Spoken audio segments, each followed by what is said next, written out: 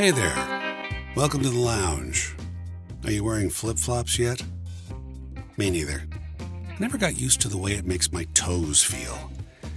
Maybe you're still wearing warm boots? It could always go one way or the other. It's that time of year. If you're still in the throes of winter, keep warm. Be the butterfly taking a little more time as a chrysalis before you burst forth in all of your glorious splendor. If spring comes early for you, get out and enjoy it. But wherever you find yourself, I want to invite you to lounge with me for the next hour or so.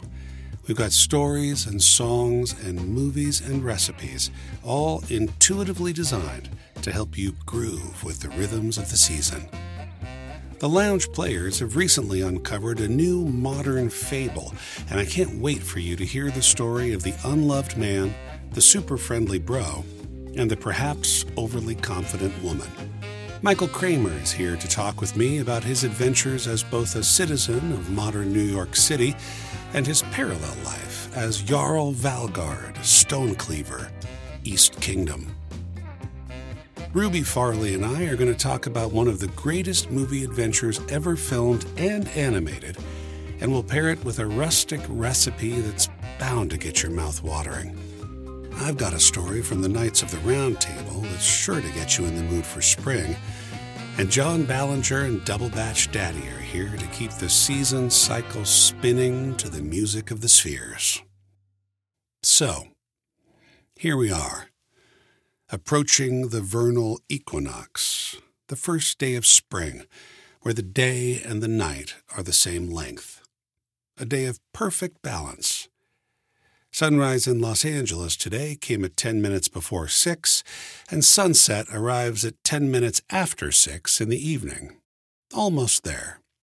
As the world wakes from its winter slumber, as the ice begins to melt away from the streets and our brains alike, a period of growth begins. We want to align ourselves with that spirit of growth and make the most of it, but my God, look at the trees. They're blooming with abandon. The hills are exploding with wildflowers. The weather is welcoming, almost demanding that we get outdoors. It's all birds and bees this time of year, if you know what I mean.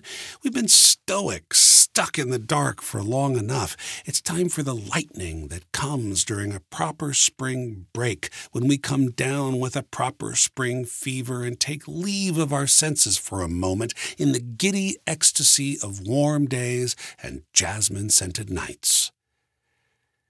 And when we return from this pause, filled to the brim with new life, we'll be ready to get back to our pursuits with a renewed sense of purpose and a big fat smile on our faces, a flower in our hair, wearing a great green girdle around our waists. This poem by E. Cummings sums up what's coming our way. Sweet spring is your time, is my time, is our time. For springtime is love time, and viva sweet love. All the merry little birds are flying in the floating, in the very spirit singing in, are winging in the blossoming. Lovers go, and lovers come, a wandering, a wondering. But any two are perfectly alone. There's nobody else alive. Such a sky and such a sun I never knew, and neither did you. And everybody never breathed quite so many kinds of yes. Not a tree can count his leaves, each herself by opening, but shining, who by thousands mean only one amazing thing. Secretly adoring, shyly, tiny, winging, darting, floating, merry in the blossoming, always joyful selves are singing. Sweet spring is your time, is my time, is our time. For springtime is love time, and viva sweet love. The season cycle turns from death to new life. It's growing green, and we're growing with it. Season cycle moving round and round, pushing life up from the cold dead ground. It's growing green. It's growing green. Well, darling, don't you ever stop to wonder about the clouds, about the hail and thunder, about the baby and its umbilical, who's pushing the pedals on the season cycle. Summer chased by autumn, autumn chased by winter. Season cycle go from death to life, bring a harvest for a man, his wife.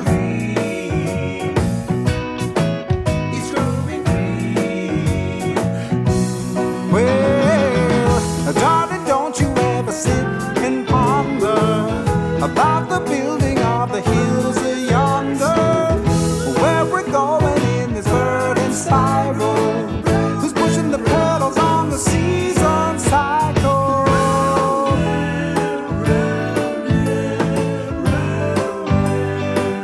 I really get confused on who would make all this. Everybody says join our religion, get to heaven. I say no thanks, why bless my soul, I'm already there.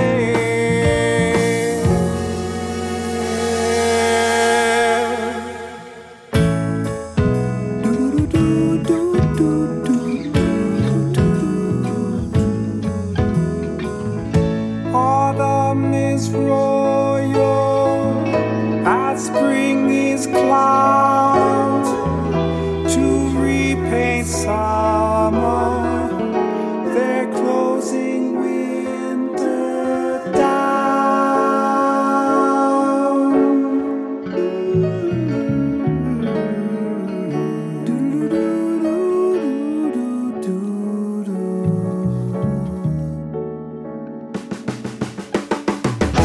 Darling, don't you ever stop to wonder about the clouds, about the hail and thunder, about the baby in its umbilical, who's pushing the pedals on the season cycle. Season cycle. And darling, don't you ever sit and ponder about the building of the hills yonder, where we're going in this verdant spiral, who's pushing the pedals on the season cycle. The season, they're pushing them. And darling, don't you ever stop to wonder about the clouds, about the hail and thunder, about the baby in its umbilical, who's pushing the pedals on the season cycle.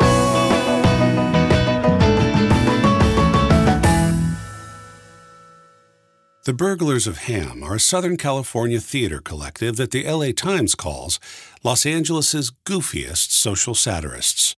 I'm thrilled to welcome them to the lounge to perform a world premiere of their modern urban fable, The Unloved Man. Once there was a man who suspected he was not well loved. There were several clues that led him to this sad conclusion. The unloved man went through a 16-hour day with a whole peppercorn in his front teeth, and no one told him. He sent out 20 Christmas cards and received only one in return, a pre-printed card from his dentist. He was in a minor car accident, and when he posted about it to his Facebook friends, he received no comments and 14 likes. Funnily enough, it was that car accident, the experience of being rear-ended on the freeway, that led to the possibility of a less unloved life for the unloved man. It was the day he met the super friendly bro.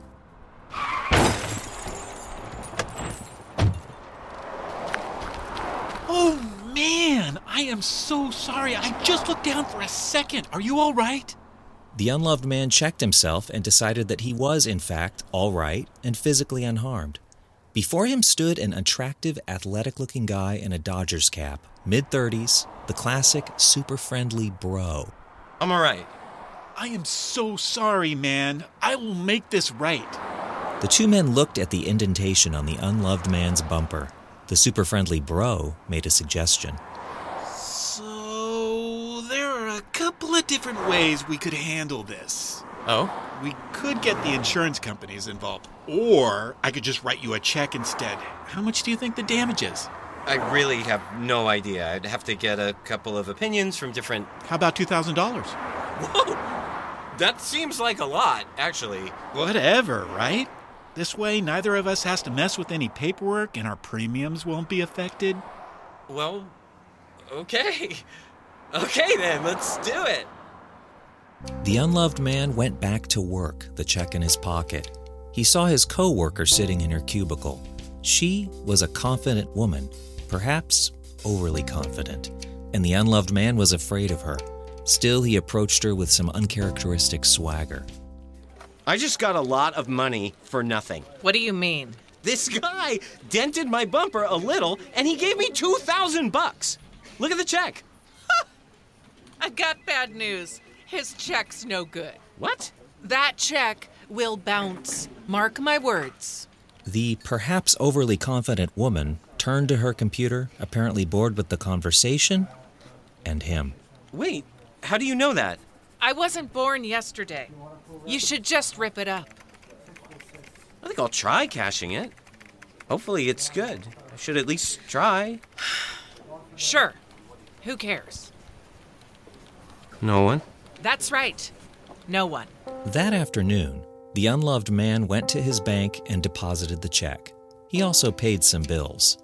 And a few days after that, he received notification from his bank that he was overdrawn and being charged some hefty fees because, as predicted, the check from the super-friendly bro had indeed bounced. It was returned to him in the mail. That ass!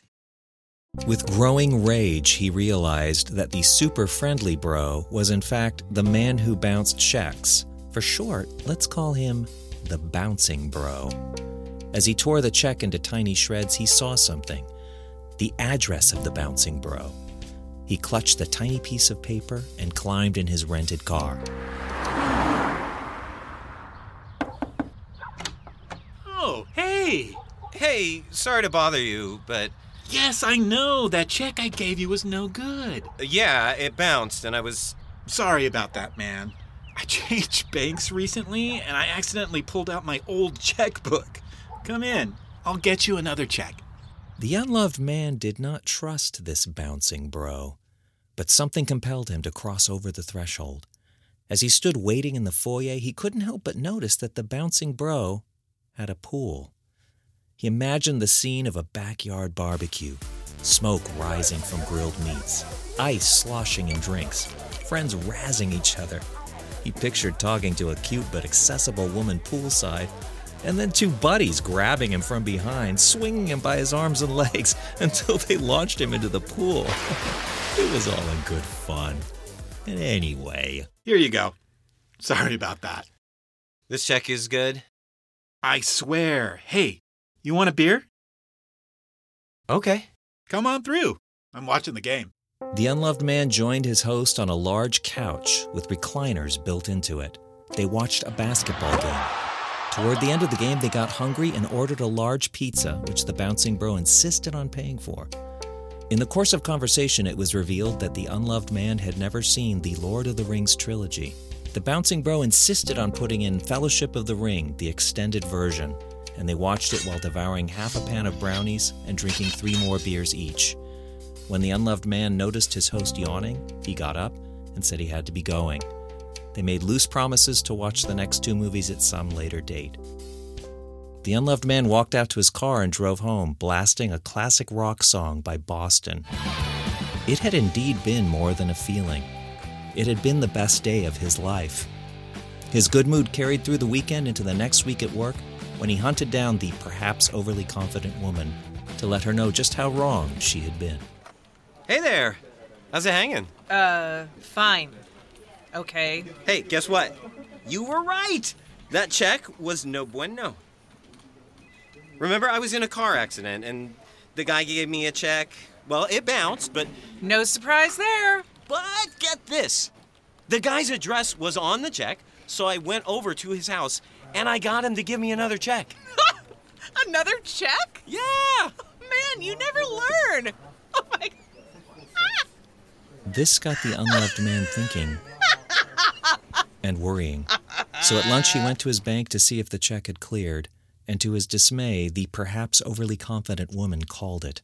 The check had been returned, and he was once again charged costly fees. He raced to the Bouncing Bro's house. As he drove, questions ran through his mind. Why is this happening Why is this to me? happening to me? Why am I Why such am I a such sucker? a sucker? Is there some connection between my willingness to take shit and my inability to be loved? He thought of Aragorn's bravery as the Nazgul descended upon Frodo and his hobbit friends at Weathertop. Aragorn was sensitive and was wise in the medicinal powers of various plants, but he also didn't take any shit. The unloved man knew it was time to stand strong. Hey, buddy. What's up? You must think I'm pretty stupid. What's wrong? You wrote me another bad check. Oh, shit! Are you kidding me? Fuck! What is the matter with me? This is from the old bank account again. See, I have 2 checkbooks. Look! Listen to me, man. Fool me once, shame on you. Fool me twice. I know! You must think I'm a total dick. I swear these are honest mistakes. Seriously, look. They look exactly the same. But this is the good one, and this is the old one. Here, look. There. The bad one is in the trash. Bye-bye. Now I can write you a check from the good one. Let me find a pen, and I'll do it right in front of you. I don't think so.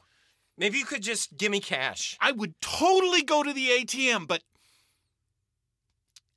I'm a teeny bit baked. You smoke? Marijuana? Yeah. I've... Sometimes. I just don't feel like I should drive right now.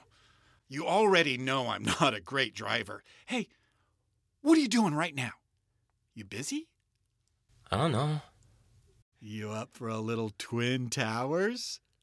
Come on, what do you say? Pizza's on me. I owe you, obviously. And so, the unloved man experienced the second best day of his life. Or maybe it was a tie. At any rate, another huge pizza was consumed, a little weed was smoked, and at the end of the night, the unloved man had spent more quality time in Middle-earth, where he felt not entirely unloved. Oh, man. What time is it? Sorry to keep you up so late. You probably have to work tomorrow. It's okay. I never wrote you that check. Let me take a leak, and I'll be right back. The Bouncing Bro ambled out to the bathroom. The unloved man could hear him humming softly, urinating, washing his hands. As the unloved man waited, he contemplated. If he got his $2,000, he might never find out what happened to the 2 great friends. And he wasn't exactly thinking of Sam and Frodo. He quietly picked the bad checkbook out of the trash, placed it in plain sight on the table, and hid the good checkbook under a magazine. The Bouncing Bro returned from the bathroom. He wrote another bad check. He handed it to the unloved man and gave him a manly one-armed hug. Drive safe, bro. And with that, the unloved man walked out the door. It was 3 in the morning. The last time he had stayed up this late was maybe college? Hard to say. He took note of how quiet the street was, how empty the freeway was, and the unloved man was happy. Perhaps the Bouncing Bro is putting him on, going through the motions of friendship as a means of distraction. It didn't matter. To the unloved man, those motions felt good. And so the unloved man decided to keep moving on his quest for meaning and comfort and love.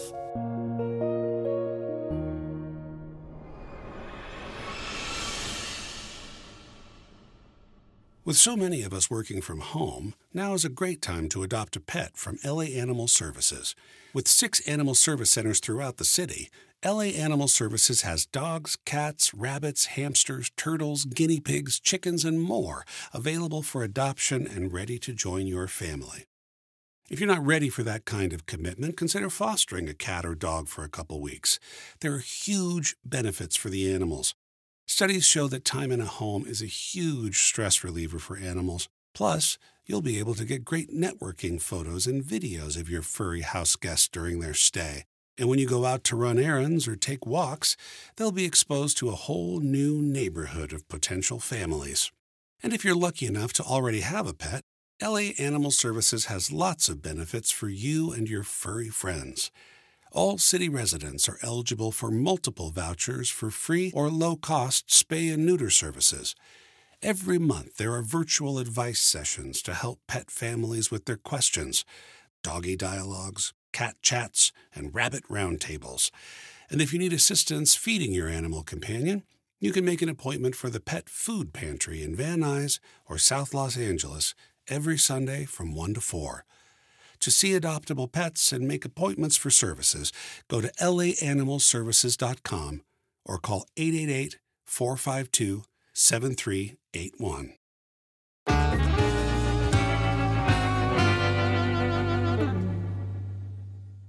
Michael Kramer and I have known each other since we were teenagers. We both grew up in Sacramento, and we spent a few years studying theater together at Sacramento State University. We'd spend hours in the green room of the theater discussing politics, movies, acting, writing, and philosophy. And here we are, more than a few years later, doing exactly the same thing. Michael went on from Sac State to receive an MFA from San Francisco State University and a PhD from City University of New York, where Michael is currently serving as an adjunct professor of media studies. Michael is also the author of the definitive book on folks who love to get together and reenact life in the Middle Ages. It's called Medieval Fantasy as Performance, The Society for Creative Anachronism and the Current Middle Ages. We spoke for almost 2 hours, but somehow I managed to cut it down to this 15-minute segment. You belong to this group called the Society for Creative Anachronism, or SCA. Can you tell me a little bit about what the SCA is? I wrote the book on the SCA. I can tell you a lot about what the SCA is. The SCA is a bunch of people who like to dress up and play medievally framed make-believe. People have divided the world into regions where they get to play a king game. And the way the king game runs is that on a regular basis, 2 to 3 times a year, depending on which kingdom you're in, they hold a tournament where people dress up in armor, they hit each other with swords made of rattan, and the winner of that tournament is crowned the ceremonial king of the game for 4 to 6 months. It's not like at a gymnasium. You guys go out into the woods, yeah? When I was in California, 80% of what we did in the SCA was done in the woods or in a pasture somewhere, maybe at a county park that allowed camping, right? But normally we were camping for 2 nights. We would do these big communal camping things, right? Fires, sing-alongs, a lot of partying, and then there would always be some cooking. There would be arts displays or arts competitions or arts classes where people are learning about various medieval or historical arts. And then on Sunday, there would be another court and everybody would go home. I'm curious how you became a part of the SCA, and then what was it that resonated with you about the SCA? My mom was a member of the Unitarian Church, and the SCA and the Unitarian Church had a lot of overlap. And so when I was 4, 5, 6, I knew the SCA existed. And I saw the demonstrations that they did at the shopping malls. And, you know, if you grew up in Sacramento, you ran into the SCA a lot as a kid. And so I always wanted to join because I'd always had a fascination with swords and knights and things like that. I wanted to be a knight when I was 5. And you have stayed with it. You still participate to this day. What is it that keeps you involved with the SCA? What do you love about it? I like the combat, although, at 57, the combat wears on you. I like the fighting a lot, probably more than any other aspect of the SCA. I like the camaraderie. There is a community of like-minded people, and it's a community that I've been involved with my whole life now. It really is attempting to recreate in our modern society a medieval structure of society. In my book, I coined the phrase interpersonal performance. It was kind of to dovetail with a phrase that I think comes from Nikolai Evrainov, the theater for oneself. In the SCA, you have a certain amount of theatricality. Everybody's wearing medieval or Renaissance clothing. You have assumed names. You have conventions, right, that you operate within. It's not a script. Very rarely do you find people who keep up a pretense that they're in the Middle Ages all the time. You're doing this very theatrical stuff within the community as part of kind of an improvisational party, but one without an audience. I love this Facebook post you posted recently. You said, when I was young, I wanted to design and build my own castle. I would have a hall for feasting and a jousting field, an archery range, a pond for fishing, and a stable. Do you know what I want now? An apartment in a doorman building overlooking Central Park. And I would love for you just to take us through that journey in your own consciousness, how the castle building you became the Central Park apartment you. Well, I wanted to be in that medieval world most of the time, right? I wanted an SCA performance surrounding my life, if not 24/7, maybe 24/5. I wanted to have a castle. And at some point, I realized that for me, I didn't want to live in the SCA 24/7 anymore, which I had wanted to certainly when I was in high school. And even if this was like Auberry, where my mom lives now, my mom used to own a 10-acre ranch in Auberry outside of Fresno, and I lived there for a while. I could have built an awesome castle on that piece of property. But, I didn't want to stay in Auberry full time. The nearby big town is Fresno. Nothing against Fresno. I've spent a lot of good time in Fresno, but it's not New York City where I choose to live. I have some issues with Fresno, which we're not going to get into. You live in Brooklyn, yeah? Yeah. Tell me what you love about living in Brooklyn, and tell me what you love about being at the Kings game during the SCA festivals where you're out in the woods in a tent living with other people. In Brooklyn, I love that there is always something interesting, always something different, and at the same time, always something familiar. And I love where I live. I live a couple blocks from the park. Prospect Park is a great park. I love spending time there. I go there almost every day. There's great pizza in the neighborhood. I like living in a place where people from all over the world are in my neighborhood. And now, as a teacher, as a professor, I teach on one of the most linguistically diverse college campuses in the United States. And that is a thing that I just love. I love being at the crossroads of the world, which, Times Square is. I used to live right on Times Square, actually. And then compare that with your time out with your mates in the SCA. That is a unique moment of friendship with a group of people who are bound together by their interest in this very odd activity that's not at all normal. It's very nerdy. It is a lot of people who didn't fit in high school who found a place where they fit in. That's a very cool thing. If I hear you correctly, and correct me if I'm wrong, what you love about living in the city is the diversity. Mm-hmm. And what you love about being out with SCA is the community. You're welcoming and embracing diversity, and also welcoming and embracing commonality. That is a very, I think, important dichotomy, right? And one that I think it's fair to embrace. One of the things that I run into a lot in my philosophizing is that tension between a community that identifies as a community and a multicultural society, and how that tension has to find avenues to satisfy both of those impulses. Those tensions are real and they exist. So within this inherently conservative organization, I mean, we are trying to conserve the ethics and the ideas of the Middle Ages. Right. You are a progressive voice. Even though there's a lot of progressive things that I don't like or I don't agree with, in general, I fall on the side of progress. I want to just explore a couple of areas of balance for you. I know you are a gun owner and a gun enthusiast. Yep. Tell me a little bit about what you enjoy about guns. Okay, there's probably the psychological element that a lot of people critical of gun use point out, which is a feeling of power and a feeling of empowerment. There is a fantasy element that you get when you're shooting, and it's not that, oh, I wish I was shooting up and killing people, but just like I enjoy doing fantasy combat in the SCA, when I'm out shooting, I could enjoy the fantasy of being in an Arnold Schwarzenegger movie, okay? Or Die Hard or a cowboy movie or something like that.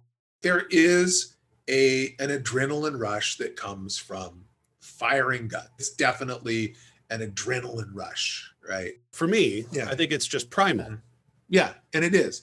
And that's a really good way to look at it. And particularly living in the urban society, especially when I was living in Manhattan. It's such a false constructed world, and it takes you farther and farther away from the primal. And I like to go back to the primal.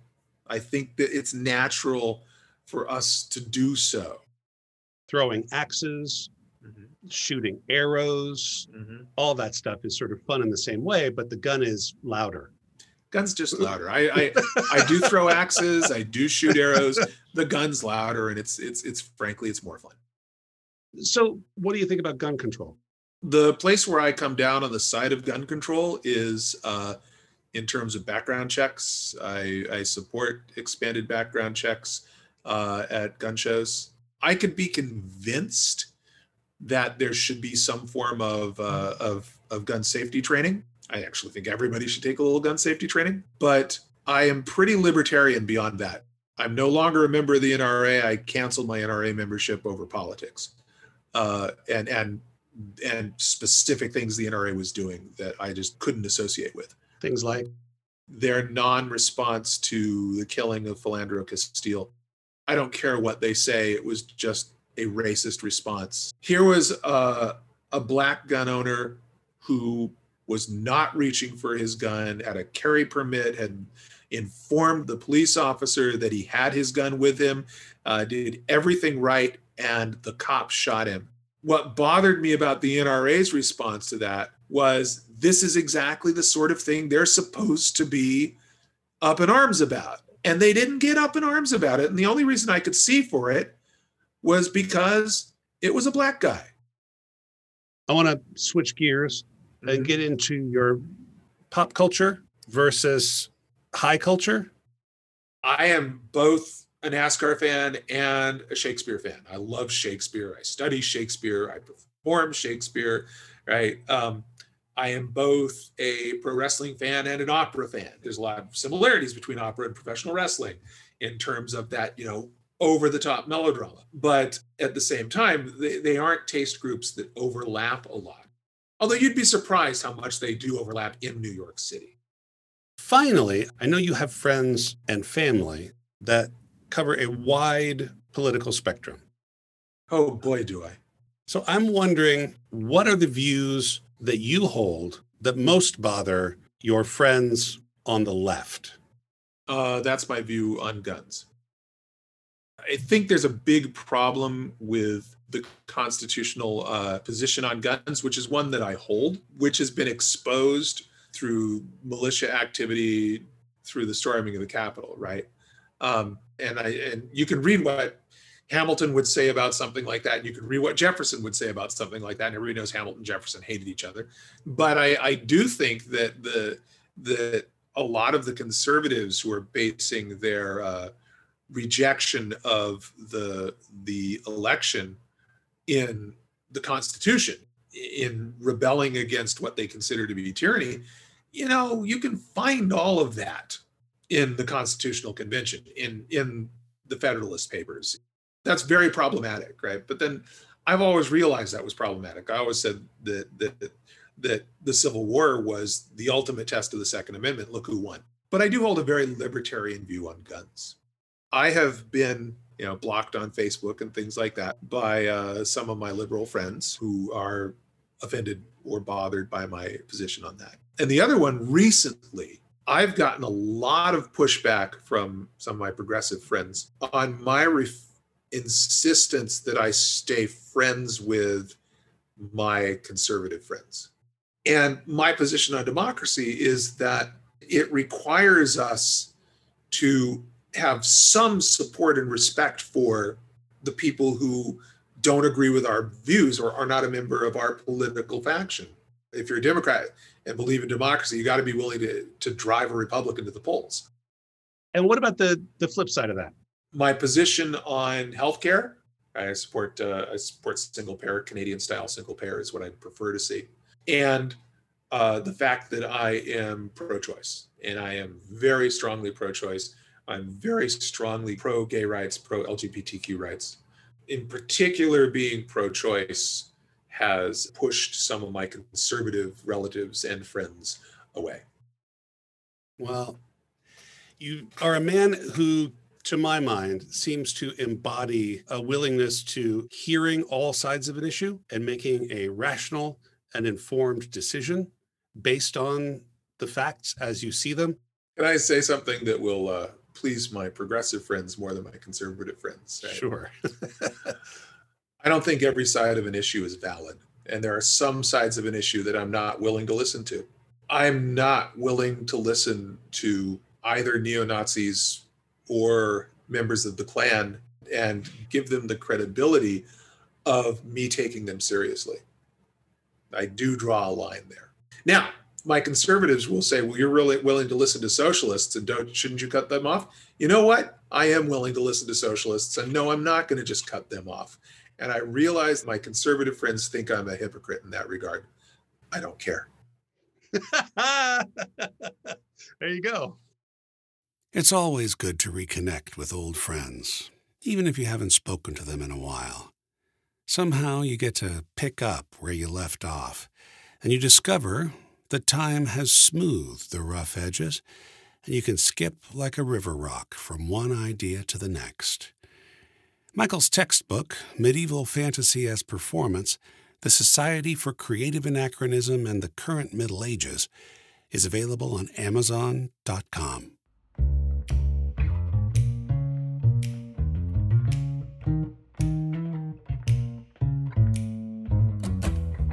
What a day for a daydream. What a day for a daydreaming boy. And I'm lost in a daydream, dreaming about my bundle of joy. And even if time ain't really on my side, it's one of those days for taking a walk outside. I'm blowing the day to take a walk in the sun and fall out my face on somebody's new mowed lawn. I've been having a sweet dream. I've been dreaming since I woke up today. It's starring me and my sweet thing, 'cause she's the one who makes me feel this way. And even if time is passing me by a lot, I couldn't care less about the dues you say I got. Tomorrow I'll pay the dues for dropping my load, a pie in the face for being a sleepy bulldog.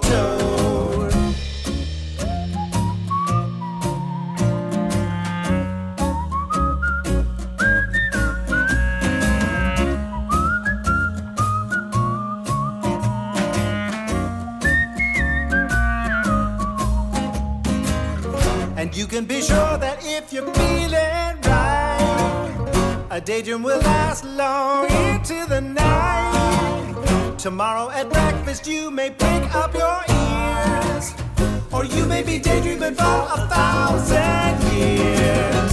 What a day for a daydream. Custom made for a daydreaming boy. And I'm lost in a daydream. Dreaming about my bundle of joy.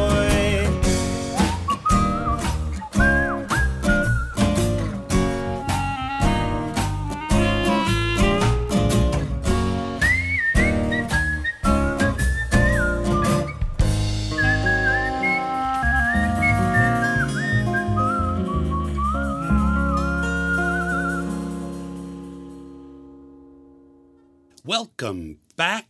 This is the Dinner and a Movie segment, and I'm here once again with my daughter and fellow culinary cinephile, Ruby Farley. I like that title I was just given. I accept. And we've got a good pairing We do. today. Oh, boy. I think we heartily agree that we are really looking forward to talking about this. But I do want to tease it just a little bit. In my research, as we started doing this podcast, I stumbled upon the Holly King for the holiday episode. And this battle that exists in sort of pagan cultures between the Holly King and the Oak King. So at spring, the Oak King kind of comes back to life. And he's green and verdant. And that led me to the concept of the Green Man, which is sometimes found as little altars in the forest. I mean, there are several like pagan deities that have to do with earth and masculinity and giving back to people. And that led to the idea of the Green Man in literature. Now, as a child, it comes in as Peter Pan. Right. But as an adult, and this leads to our introduction of our movies for this week, Ruby. Robin Hood. The great. There are many. So many versions of this story. Some of them are really earnest. The Kevin Costner version was sort of a flopperoo. Robin Hood it's not only a story, it's like a symbol. Right. You know, of power to the people. And the Disney cartoon is really good. I love. It's just like, this is the story, and they're going to tell it to you in the simplest way possible, and also in the loveliest way possible, because it's just a lovely story. You just can't go wrong. Robin Hood and Maid Marian and Little John, and you know, you get all of it. You get all the lovely characters, and it's just lovely. It's just like, it's perfect. Sweet, simple, and lovely. Everything you need. But the version that we are going to heartily recommend this week is the best version ever, which is the 1938. It's just Errol incredible. Flynn It's Robin incredible. Hood. So beautiful. Every shot is just like, you get to go on a little vacation. Like, you're just like, oh my God, somebody's just made this to look perfect, and it's perfect. 100% Consistently on Rotten Tomatoes. Fantastic. It's also, like the Disney version, very faithful to the source material. Yeah. It's really telling the tales And also of lovely. Robin Hood. And also, you just watch it and you feel good. So for the folks who don't know, a quick Robin Hood synopsis. King John has usurped the throne from his brother Richard, who's on crusades across the land, fighting for freedom and justice and all the good stuff that Richard stands for. And John is the opposite of that. Yes. John is a crybaby. He's a little spoiled brat. He's greedy. Yeah. He's lazy. Yeah. Stealing money from the people. Yeah. He's bad news. Never be satisfied. And Robin is kind of a noble, but he really serves the people, most of all. Indeed. Yeah. That's Robin Hood's whole thing, is taking a little bit from the people that can stand to get taken from and giving to the people that really need it and are working hard and are contributing and moving forward the society from the people's perspective, not just the 1%. And one of the best scenes, I think, is when one of the merry men gets caught hunting in the forest, and Robin Hood defends him, and then he brings the dead deer to the castle with him, and he places it in front of King John, and is like, is this what you want? You want everything? Okay, fine, here's everything. Yeah. But you're not the rightful king. And it's like, oh! Tells him right to his face. Yeah. In the court. In the front of middle everybody. A huge party. Yeah. He doesn't care. He knows that he can fight his way out. Yeah. Because he's Errol Flynn. And another one of my favorite things about this movie is the violence isn't too much. But there's amazing fighting sequences in the movie. There's so much great chair fighting. Yeah. And I had a dream the night after we watched this movie that I had a sword fight with someone with a chair. Like, it inspired me so much. I was like going to sleep thinking about that scene. I was like, oh my God, that choreography was so amazing. And I just like had it happen in my subconscious. The other thing I love is the role that women play. Yeah. Absolutely. That we talk about the merry men and we talk about King John and King Richard, but really... You gotta talk about Marion. Maid Marian and her handmaiden both like hook up with She's Robin and his right-hand guy, and they're feeding information from the castle to the rebels. Yeah. When she first meets Robin Hood, she's like, oh, you're a villain. Right. You know, you're a bad guy. You're against all that my people stand for. And then when she finds out what's going on with these people, she's like, oh, that's wrong. This needs to get fixed. What can I do to help? She's not a damsel in distress at all. You get the strong, independent woman who's like, I have the power to change things. I'm a person in power. What can I do? Let me help. And this marriage of the male and the female that then can do all kinds of everything. Amazing, great things. I just love it. I'm going to give you a little Rorschach test here, verbally, on the cast. Okay. I'm going to say each member of the cast, and you give me a word, maybe two, of what they're like. Yeah, Errol Flynn. Charming. Calculating. I think that his acting just spot on. Olivia de Havilland. Dreamy. She's got like the most amazing eyes, and just like her whole behavior is just so, you just fall in love with her. You're just like, oh my God. Claude Rains, who plays King John. Stately. A bit of an ass. And Basil Rathbone as his right-hand man. Oh, yeah. He's douchey. Like old-timey douche. It's a stunning cast, all-star. Yeah. And the great thing about this movie, too, is just the spectacle of it. This is the golden age of cinema, 1938. Yeah. It's such a great story. You fall in love with every single character. It's just beautifully portrayed. All of the choreography, all of the scene work, all of the beautiful shots that you get of the outside and all of the sets it's incredible all the way around. You'll leave feeling inspired and better about life. There's a lot of eating in this movie. People just tearing chickens apart, picking up huge legs when Robin Hood of lamb. Meets Friar Tuck, he steals a giant piece of mutton from him while he's sleeping. So we had to try to find a dish that was suitably spectacular, but also tied in. And I sort of went through... Venison was recommended to me as being perfect because of the deer and all that stuff. Really hard to come by. I'm not a huge fan of venison either. And then mutton, which is really tricky to cook. Yeah. Most of the recipes I found were like, just let it stew for like 8 days. And then it'll soften up and be delicious. And chicken, there's lots of chicken in the movie, but we've always done chicken. Come on, chicken. Whatever. So we needed a spectacular dish. Something a little flashy. So... we settled on the most flashy of all the meats. I think so. The tomahawk ribeye steak. Ugh. Which is a 2-inch ribeye, still attached to the rib. Whole bone. It has that spectacle. Yeah. It has a handle on it. Yeah. You could pick it up and gnaw on it. Looks like something that like you'd see a caveman lugging around. You could substitute a cowboy steak, which is a little thinner cut. You could also get these steaks with the giant external bone trimmed off. But what's the fun in that? So we simply seasoned it, little salt, little pepper, all over the place. And then we are smoking it with some delicious cherry wood, which is going to infuse that meat. And then we're going to take it off, let it rest in about 20 minutes. And then we're going to kick the heat up to high. And we're going to put it back on there for about 3 minutes each side to give it a nice char. Sear that baby. And then we're going to just pick it up and put our faces in it. Yeah. You could do this dish on the stove and in the oven. You can bake it. You can sear it. If you have a cast iron skillet, sear it and then put that whole thing in the oven. That's another great way to do it. Or you can sear it on your stovetop and then put it on a cookie pan, put it in the oven and bake it. There you go. About 250, 300 degrees for 30, 45 minutes. It's a really simple dish to cook. But man, if you're in for an adventure... go for the tomahawk steaks, my friend. And pair it with the great, spectacular, amazing Robin Hood from 1938. Oh, yeah. Which is available on HBO Max. All right. So we're back. Oh my gosh. This smells so good. So once again, we smoked this for about an hour. Then we fired that heat all the way up to about 450, 500. Put the back on for about 3 minutes each side to give it a nice char on the outside. And here we are with our tomahawk steak. And we're gonna, and it just looks amazing and tender and juicy and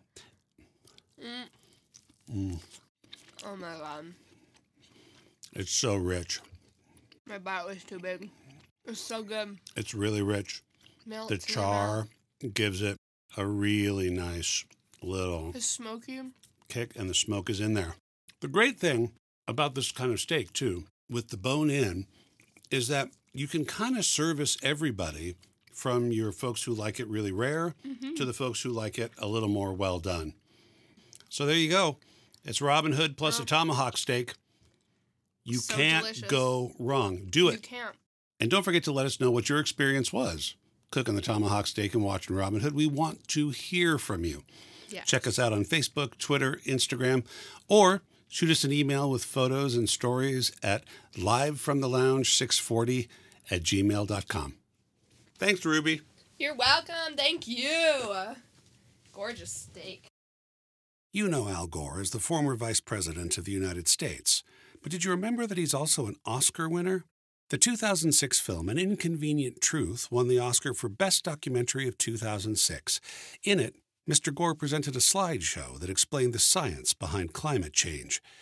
In the 14 years since his Oscar win, Mr. Gore and his scientific advisors have been constantly updating that slideshow with the most current information on the science, on the insane weather events happening all over the world, but also on the positive changes taking place that give reasons for optimism. Now, what if I told you that you could get your very own live presentation of this new slideshow by someone personally trained by former Vice President Gore?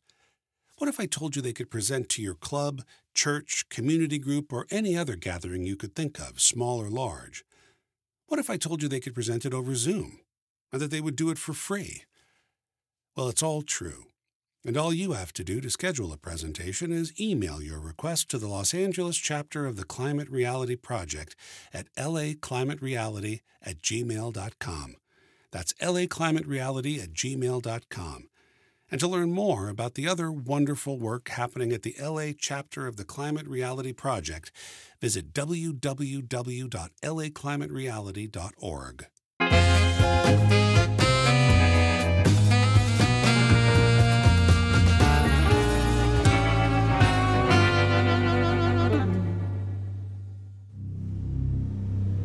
Let me tell you a story.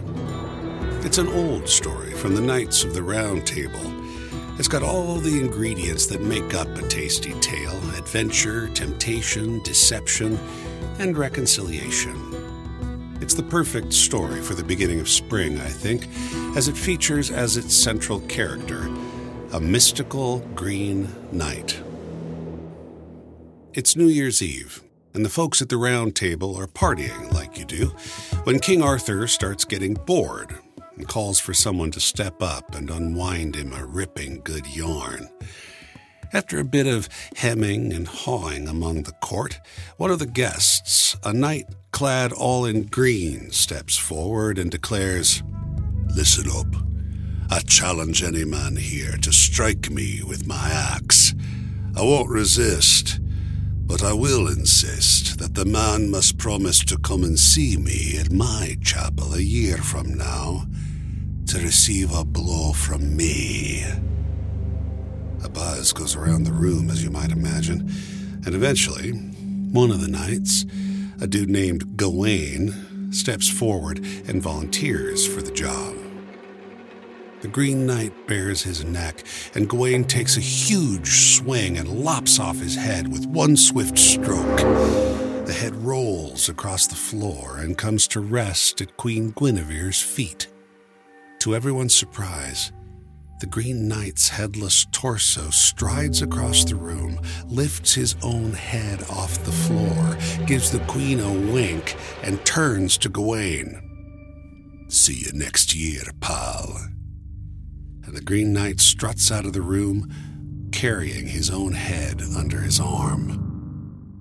Best party ever. That year passed slowly, but Gawain is a man of his word. He's a knight, after all. Chivalry and purity are his stock and trade. So he sets off to find the chapel of the Green Knight. Along the way, he comes upon a magnificent castle. The inhabitants, a virile lord, his super-hot lady, and a grizzled old woman, welcome Gawain like the medieval rock star that he is, inform him that the Green Knight's chapel is just up the road, and invite him to rest and ready himself in their care. Gawain has an excellent night's sleep, and in the morning, the lord of the castle heads off on a hunt and proposes to Gawain that he'll offer him any game he comes back with in exchange for something from him. Gawain agrees. But no sooner is the lord out of sight, but his wife starts flirting with him. Gawain's chivalry has him in a bind here.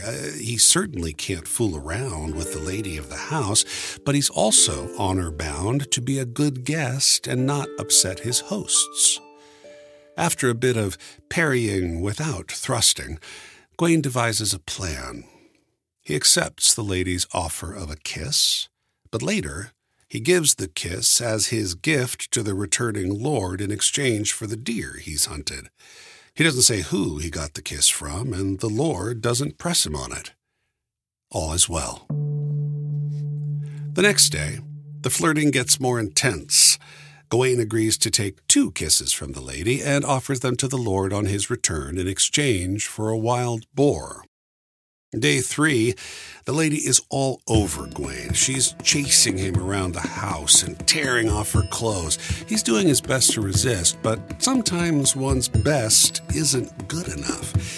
At one point, the lady strips off her gold and green girdle and begs Gawain to wear it when he goes to see the Green Knight in the morning. She promises it will protect him from harm. He agrees to take it and 3 kisses from her. Gawain dutifully gives the lord the 3 kisses and gets a fox in return, but he keeps the lady's sash a secret. The next morning, Gawain ties the lady's green and gold undergarments around his waist and heads off to meet the Green Knight at his chapel. Gawain comes into a clearing and sees the Green Knight sharpening his axe next to a pile of dirt.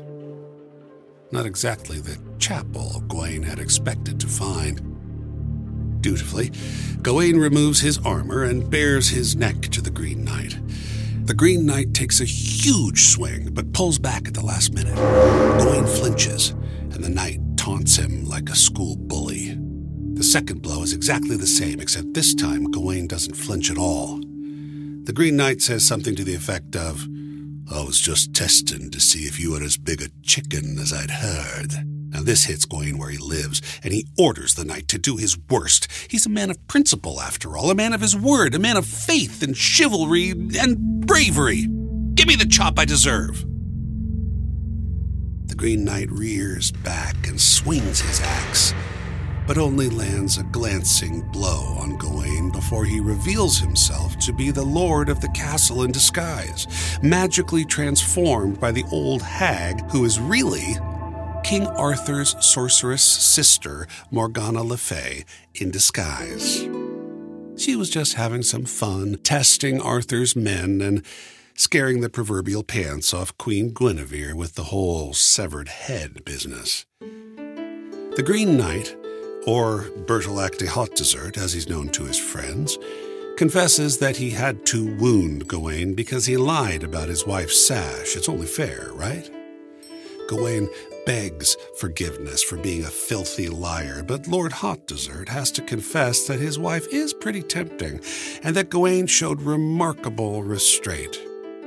He proclaims Gawain the most honest man in the land and sends him back to Camelot with a minor flesh wound and a great story to tell. It is said that from that point on, all members of the Round Table wore green sashes to honor Gawain and the Green Knight. As we head into the season of spring, where the light overtakes the darkness and the earth starts to come back to life, I think this story of the Green Knight and his female allies gives us a lot to think about. But I want to focus on the idea of balance. The Knights of the Round Table were some seriously uptight dudes with strict codes of faith, morals, and ethics. Is it any wonder their New Year's Eve party was turning into a dud? A bunch of guys standing around worrying about whether they're partying correctly or not? To be fair, I don't think it's wise to completely hate on these guys. It's hard to argue against honor, courage, and justice. But it is possible that in their quest for perfection, they're missing out on a fair amount of wildness. As if on cue, a wild man shows up with a lesson to teach. He pulls the old, "hit me with your best shot, I promise I won't hit you back" stunt. He hasn't wronged anyone. He hasn't broken a law. Is it even okay to hit him in the first place? Gawain is the perfect foil for this gambit. He's just vain enough to believe that A, he can take this guy out with one swing of his axe, and B, that even if he can't, he's going straight to heaven anyway because he's so righteous and pure. When the Green Knight's head is lopped off, note that it rolls to the foot of the Queen and gives it a wink. We might think that this is a gesture of disrespect, but it's quite the opposite. Remember, the Green Knight is in cahoots with the women in this story, and he and they have a grand plan to transform the Knights of the Round Table, even if Guinevere hasn't been properly informed of this fact. Gawain has to live with his impending doom for a year, but ultimately, he knows he has no choice but to submit himself to the Green Knight. His word is his bond, after all. So he sets off to the Green Knight's chapel, completely unaware that he's really heading off to school. And what does our Gawain learn at school? Well, first, he learns certain qualities he may not fully comprehend. He receives the gift of 3 wild animals, a deer, a boar, and a fox. It's important to recognize that hunting each of these animals requires a very different approach. To hunt a deer, one must be stealthy. To hunt a boar, one must be fierce. To catch a fox, one must be cunning. These are traits the lord of this house possesses, and he offers them as gifts to this chivalrous knight who is more concerned with purity, honesty, and faith than strength, stealth, and cunning. In the next lesson, Gawain must learn to face the paradoxes of his own code of honor. He knows he mustn't fool around with the lady of the house, but he's also honor-bound not to displease her. What to do? Gawain lands upon what we might call the lie that's not quite a lie. For example, the phrase, "I smoked pot once, I didn't like it, and I didn't inhale," can be a perfectly true statement that refers only to that one specific time, but not the thousands of others where inhaling and enjoyment most definitely took place. Gawain solves this dilemma by finding the gray area whereby he can satisfy his hostess and not entirely confess to it by offering her kisses back to the Green Knight in exchange for game. As long as the knight doesn't ask where they came from, he's off the hook. It's clever. It's devious. It works. But lying is a slippery slope. One kiss turns to 2, then 3, and by the end of the 3rd day, Gawain has convinced himself that wearing ladies' underwear will keep him safe from harm. There are also big lessons about the deep and boundless passion of women, and the exchanging of kisses from the lady through Gawain to the lord brings the spice of polyamory into the mix. By the end of the 3rd day, Gawain, the pure and chivalrous Knight of the Round Table, is essentially making out with almost everyone in the house, and he's wearing women's underwear as if his life depends on it. Best party ever. In the cold light of morning, however, he's having second thoughts. When he comes upon the Green Knight, he is quaking in his girdle. His surety of a paradise that awaits him in the afterlife has been shaken, perhaps by the guilt of his behavior over the past 3 days, or perhaps it's that pile of dirt that makes up the Green Knight's chapel. Could it be a grave that's been freshly dug? At this point, there's no doubt that Gawain deserves the humiliation that's coming to him. He spent his life believing himself to be above others, and more importantly, above nature itself. But he's passed the last 3 days smooching with the Lord and his wife and telling a fair number of little white lies to save his hide. The Green Knight punishes Gawain for lying about the girdle, but the punishment is relatively light.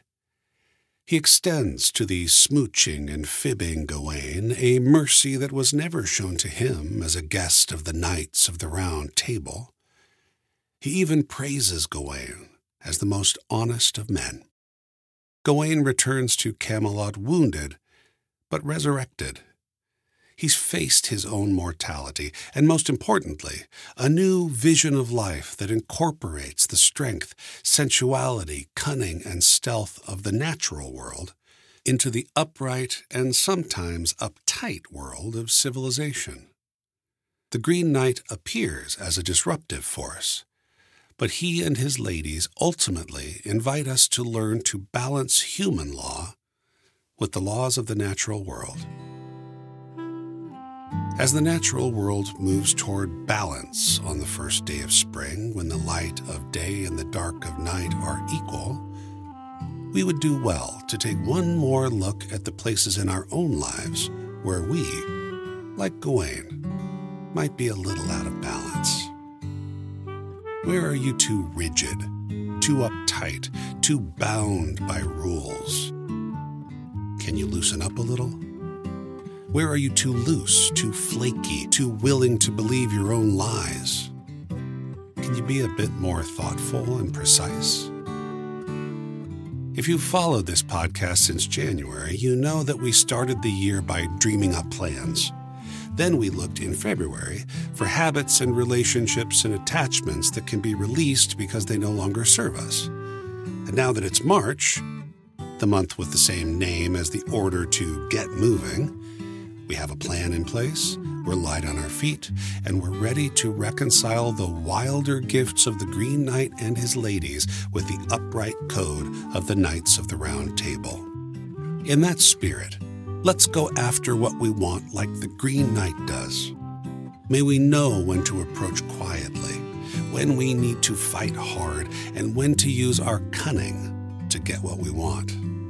Let us also learn, as Gawain does, to accept the wounds we inflict on ourselves and take responsibility for our mistakes. Let's be intentional and flexible. Let's play by the rules and always be ready to rethink them. As we get ready to march into spring, let us do it in honor of the Green Knight, as well as the knights and ladies of the Round Table. Let us see clearly a way to move forward as balanced individuals wearing a green sash around our waist.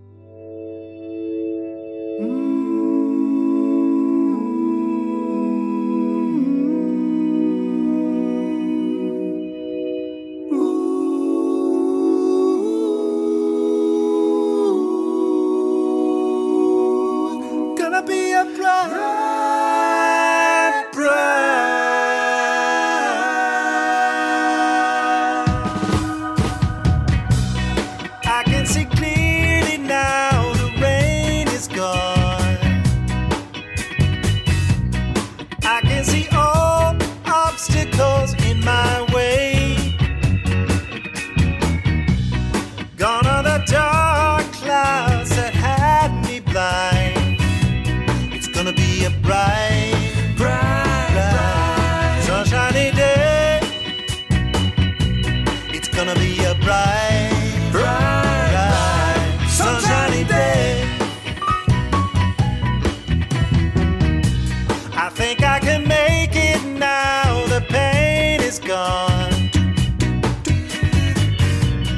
All of the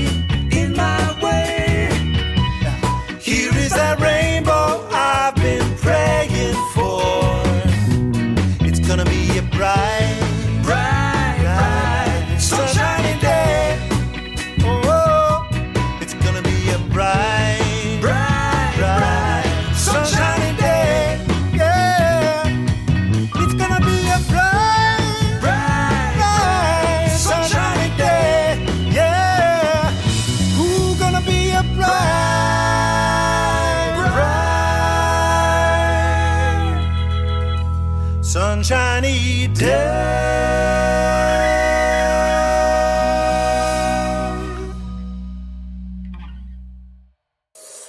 And that's our lounge. Please don suitable footwear before you head outside. And be sure to stay in touch with us on Facebook, Twitter, and Instagram. If you like what you've been hearing these last few months and you've got some spare change lying around, we'd welcome a donation at our website, livefromtheloungepodcast.com. Your credit's good with us. We take all the cards, and we're set up for PayPal too.